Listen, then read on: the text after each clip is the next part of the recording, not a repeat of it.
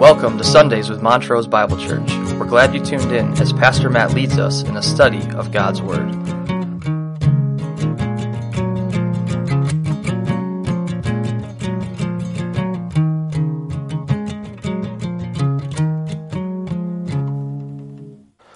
Well, good morning.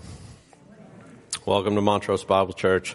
We are so glad to have you here this morning to worship our Lord and Savior, Jesus Christ.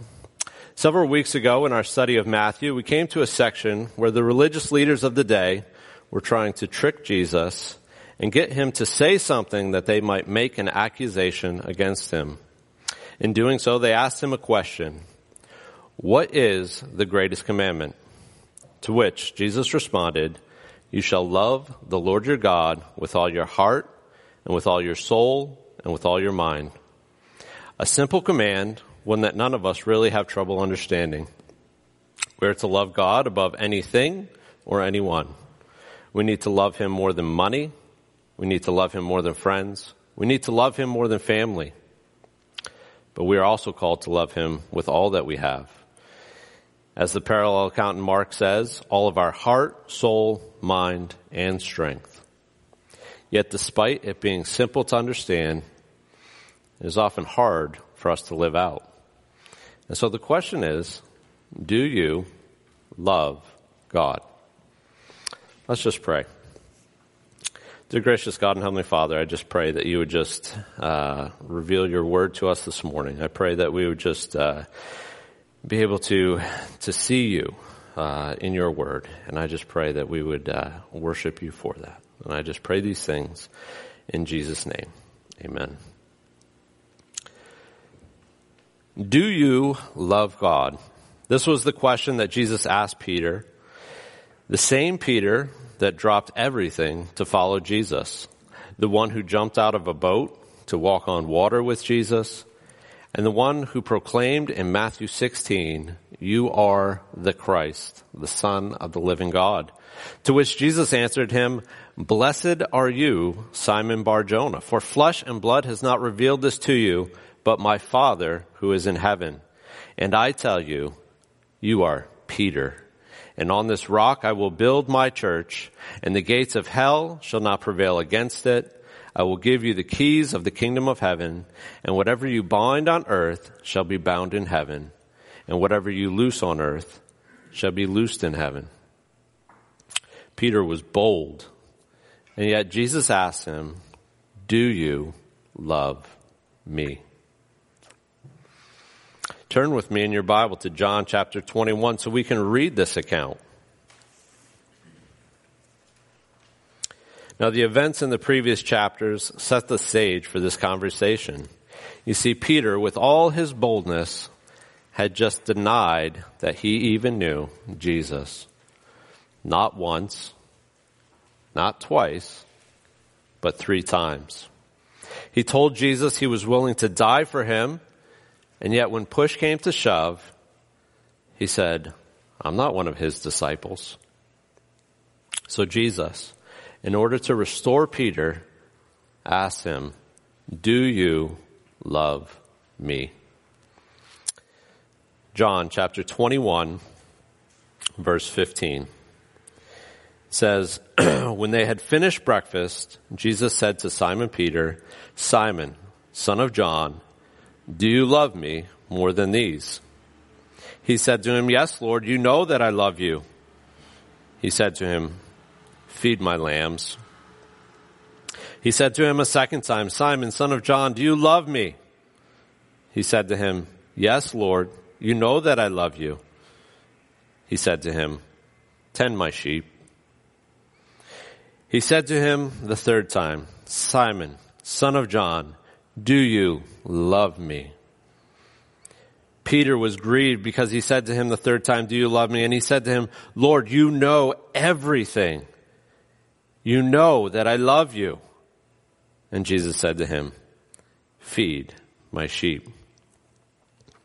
See, the first time he asked him, "Do you love me more than these?" This question could be taken several different ways. It could be taken, "Do you love me more than the other disciples love me?" It could be taken, "Do you love me more than these things around us?" like your brother Andrew, who's sitting over there, or your friends James and John, or this fishing career that you have run back to? Do you love me more than these things? But either way you take it, Peter's response is the same. He says, Lord, you know that I love you. Now we might expect Peter to say something like, I love you more than anything in this world. Or, there is no one who loves you like I do. But twice he simply says, Lord, you know that I love you.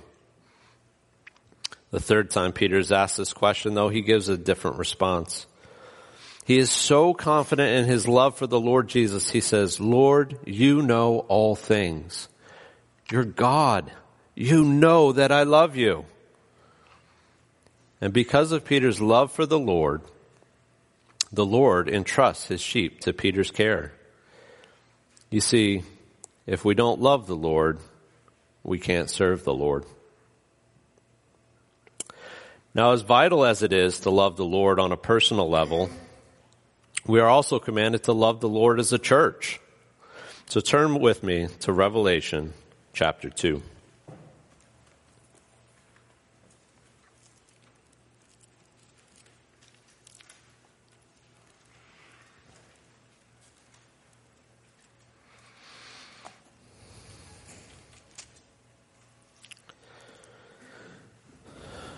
Revelation chapter 2, starting in verse 1, says, To the angel of the church in Ephesus write, the words of him who holds the 7 stars, and in his right hand who walks among the 7 golden lampstands.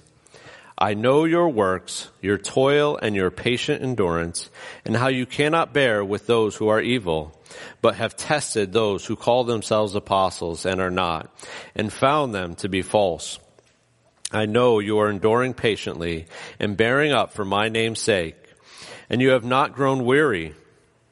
But I have this against you, that you have abandoned the love you had at first. Remember therefore from where you have fallen, repent and do the works you did at first. If not, I will come to you and remove your lampstand from its place, unless you repent. Yet this you hate the works of the Nicolaitans, which I also hate. And he who has an ear, let him hear what the Spirit says to the churches. To the one who conquers, I will grant to eat of the tree of life, which is in the paradise of God.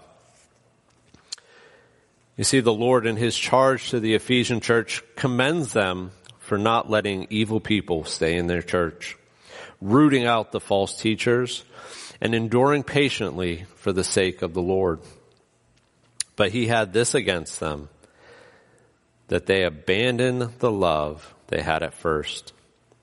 It wasn't that they didn't love Jesus anymore. It's that they didn't love him like they did when the church first started. Their actions are good, but they are forgetting why, and more importantly, who they are doing these things for. Why are they kicking evil people out of their church? Is it because they're hard to get along with? No. It's because we love Jesus, and we can't stand to be in the presence of those who do evil. Why are they so particular over who teaches in the church? It's not because they have a few favorite teachers and no one else will do. No, it's because they love Jesus and are concerned with defending who he is and making sure these heretical teachers don't lead his sheep astray. Why does it describe it as enduring and bearing a burden? Is that done just because we like pain and suffering? No, it's done because we love Jesus. And with that comes a target on each one of our backs from his enemy, the devil. And the suffering and pain isn't worth it at all if we don't love Jesus. You see, but we can't love him if we don't know him. And so I thought we could start looking at some of the attributes of God so we could remember who it is that we are to love so dearly. To start out, we are going to look at God's goodness. God's goodness is one of the very first things that we see in Scripture. And so if we turn to Genesis chapter 1, we can see this.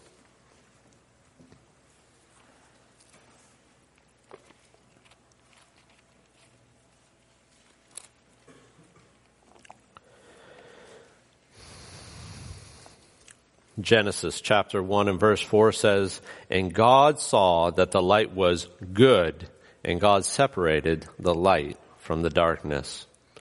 Skipping down to verse 10, "God called the dry land earth, and the waters that were gathered together he called seas, and God saw that it was good. The earth brought forth vegetation, plants yielding seeds according to their own kinds, and trees bearing fruit in which is their seed, each according to its kind, and God saw that it was good." Verse 16, "And God made the two great lights, the greater light to rule the day, and the lesser light to rule the night, and the stars, and God set them in the expanse of the heavens to give light on the earth, to rule over day and over night, and to separate the light from the darkness. And God saw that it was good."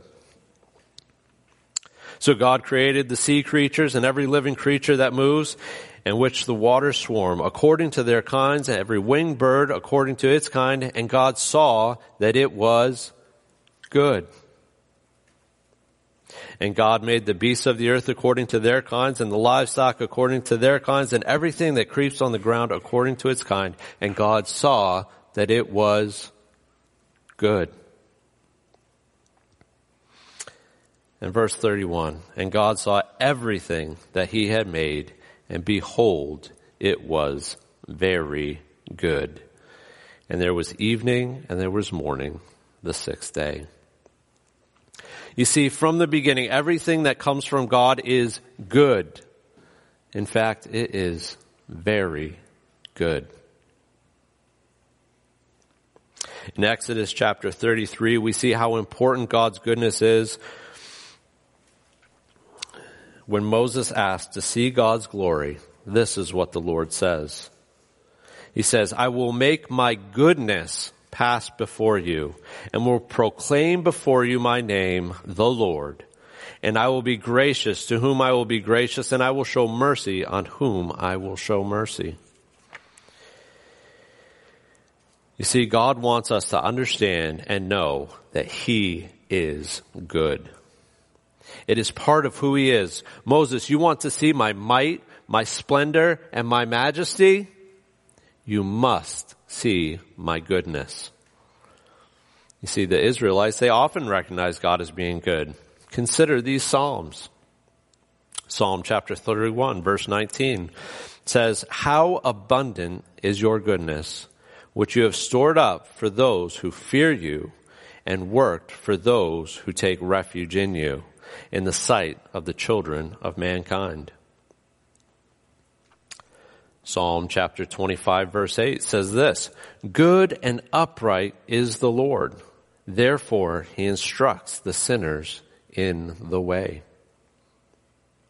Psalm 145 verses 4 through 9 says this, "One generation shall commend your works to another, and shall declare your mighty acts.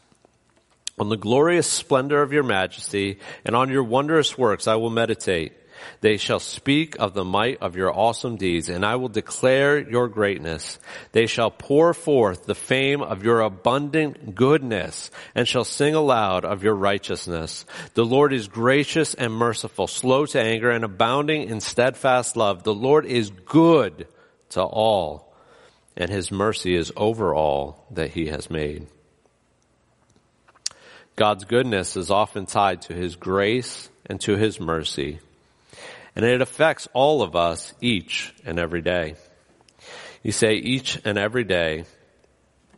You see, each and every one of us has experienced God's goodness, believer and unbeliever. Every person in this room and on the face of the earth has sinned, and as a result is deserving of death. But we are all still sitting here. You see, God has the right to destroy us as soon as we sin, but chooses not to. That is God being good. He has extended that grace to all mankind, and it is referred to as common grace. But this doesn't overlook our sin. It merely delays our sentence. However, there's this thing called saving grace, and it is quite different. It takes His goodness to a whole new level. It doesn't merely delay our sentence. No, Jesus takes our sentence. Turn with me to Romans chapter 5.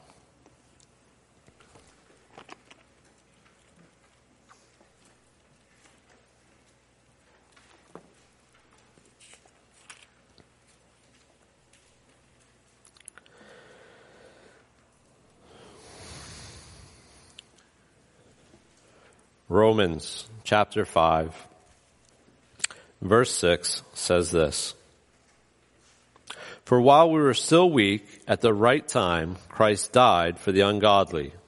For one will scarcely die for a righteous person, though perhaps for a good person one would dare even to die.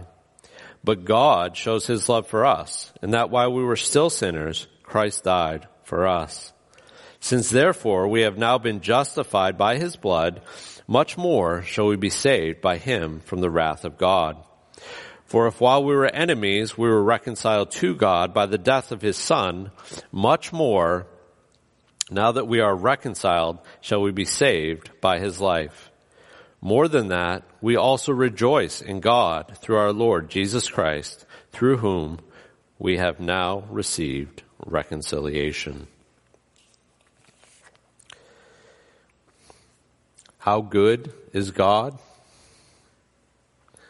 How good is His saving grace? We read of Him dying for His enemies. We read of Him paying the price for their sin. He is so good. Yet He is true to His other characteristics, like being holy, righteous, and just. You see, His goodness cannot and will not overlook our sin. But by not overlooking our sin, it makes His goodness and our Savior all the more incredible. You see, this goodness, though, is not for all mankind. No, it is reserved for only those who believe in Jesus. So often, though, we don't think of God's goodness in regards to our salvation. We think of it in regards to our circumstance. To show you how dangerous this is, let's look at the life of Joseph. Turn back with me to Genesis chapter 37.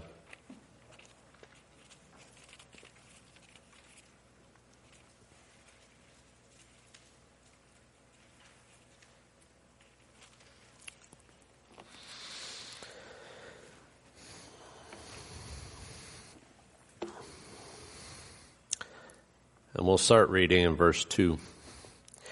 These are the generations of Jacob. Joseph, being 17 years old, was pasturing the flock with his brothers.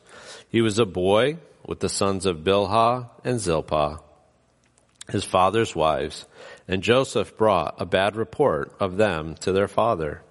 Now Israel loved Joseph more than any other of his sons, because he was the son of his old age, and he made him a robe of many colors. But when his brothers saw that their father loved him more than all his brothers, they hated him and could not speak peaceably to him. Skip down to verse 18. They saw him from afar, that is his brothers, and before he came near to them, they conspired against him to kill him.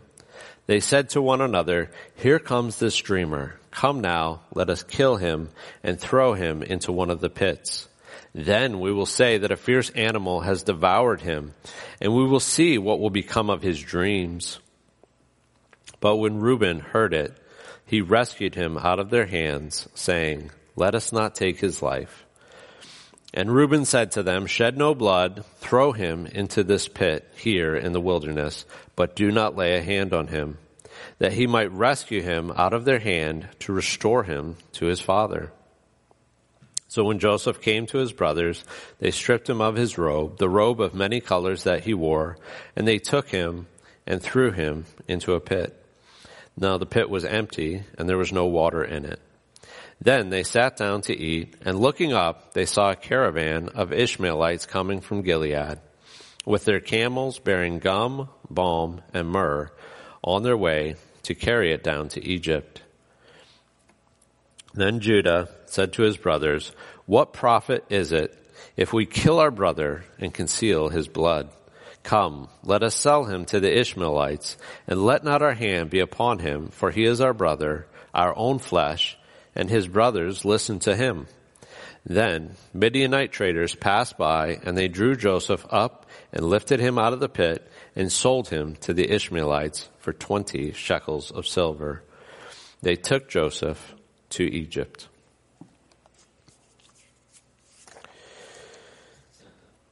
If God's goodness was based on Joseph's circumstances, we would say something like this: God is good. He has given Joseph a great home, fancy new clothes. But then in our next breath, we would say, how can God be good? He let his brothers sell him into slavery. And if we look at the rest of Joseph's life, we would continue in this thought pattern. God is good. Although he was sold in slavery, he found favor in his master's eyes. But with our next breath, we would say, how could God let him be falsely accused and thrown into jail? Oh, but God is good. He once again found favor with those who were over him, and he was able to interpret dreams and do great things for God. But how could a good God let Joseph be forgotten in jail by the cupbearer whom he helped? Oh, but God is good, though, because eventually he would get his break and become second in command in the nation. And we could go on and on with this, seeing blessing as God being good, and hard times as God not being good. But this would be an awful and incorrect view of his goodness.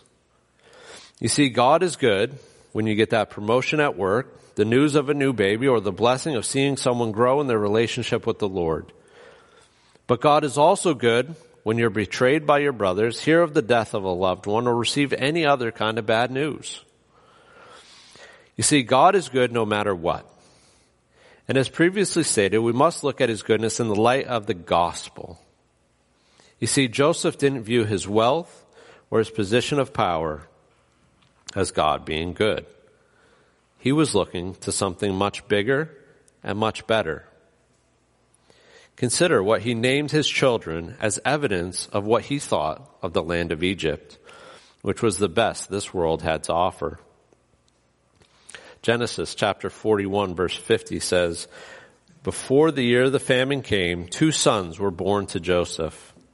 Asenath, the daughter of Potiphera, priest of On, bore them to him. And Joseph called the name of the firstborn Manasseh, for he said, God has made me forget all my hardship and all my father's house. The name of the second he called Ephraim, for God has made me fruitful in the land of my affliction." Now Joseph recognized God being with him and walking him through each step, but he also recognized that the end goal was to be with God.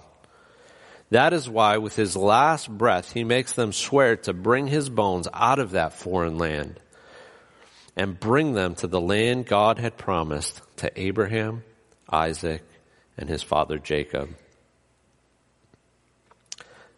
The author of Hebrews writes this about them.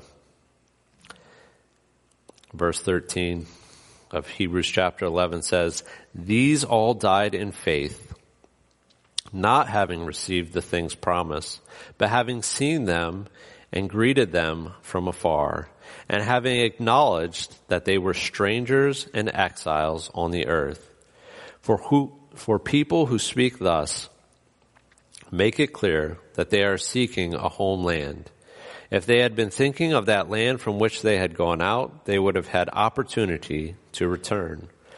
But as it is, they desire a better country, that is, a heavenly one. Therefore God is not ashamed to be called their God, for he has prepared for them a city. You see, they all had their minds set on something better. No, someone better. They wanted heaven, but not for its streets of gold, but for its king. And that is what God's goodness is about. It's not about your circumstance, but rather it's about the gospel. The sinless, holy God of the universe making a way to restore us to himself so we can spend the rest of eternity in worship of him. And that is something our circumstances cannot take away. God is good. Do you think you could love a God like that? Let's pray. Dear gracious God and Heavenly Father, we thank you so much that we can see your goodness. We see it all around us, but most importantly, we see it in your Son, the Lord Jesus Christ, coming and taking away our sin. Lord, I pray that we would just be reminded of your goodness day by day. And I pray that we would just look to the cross for that. I pray these things in the name of the Lord Jesus Christ. Amen.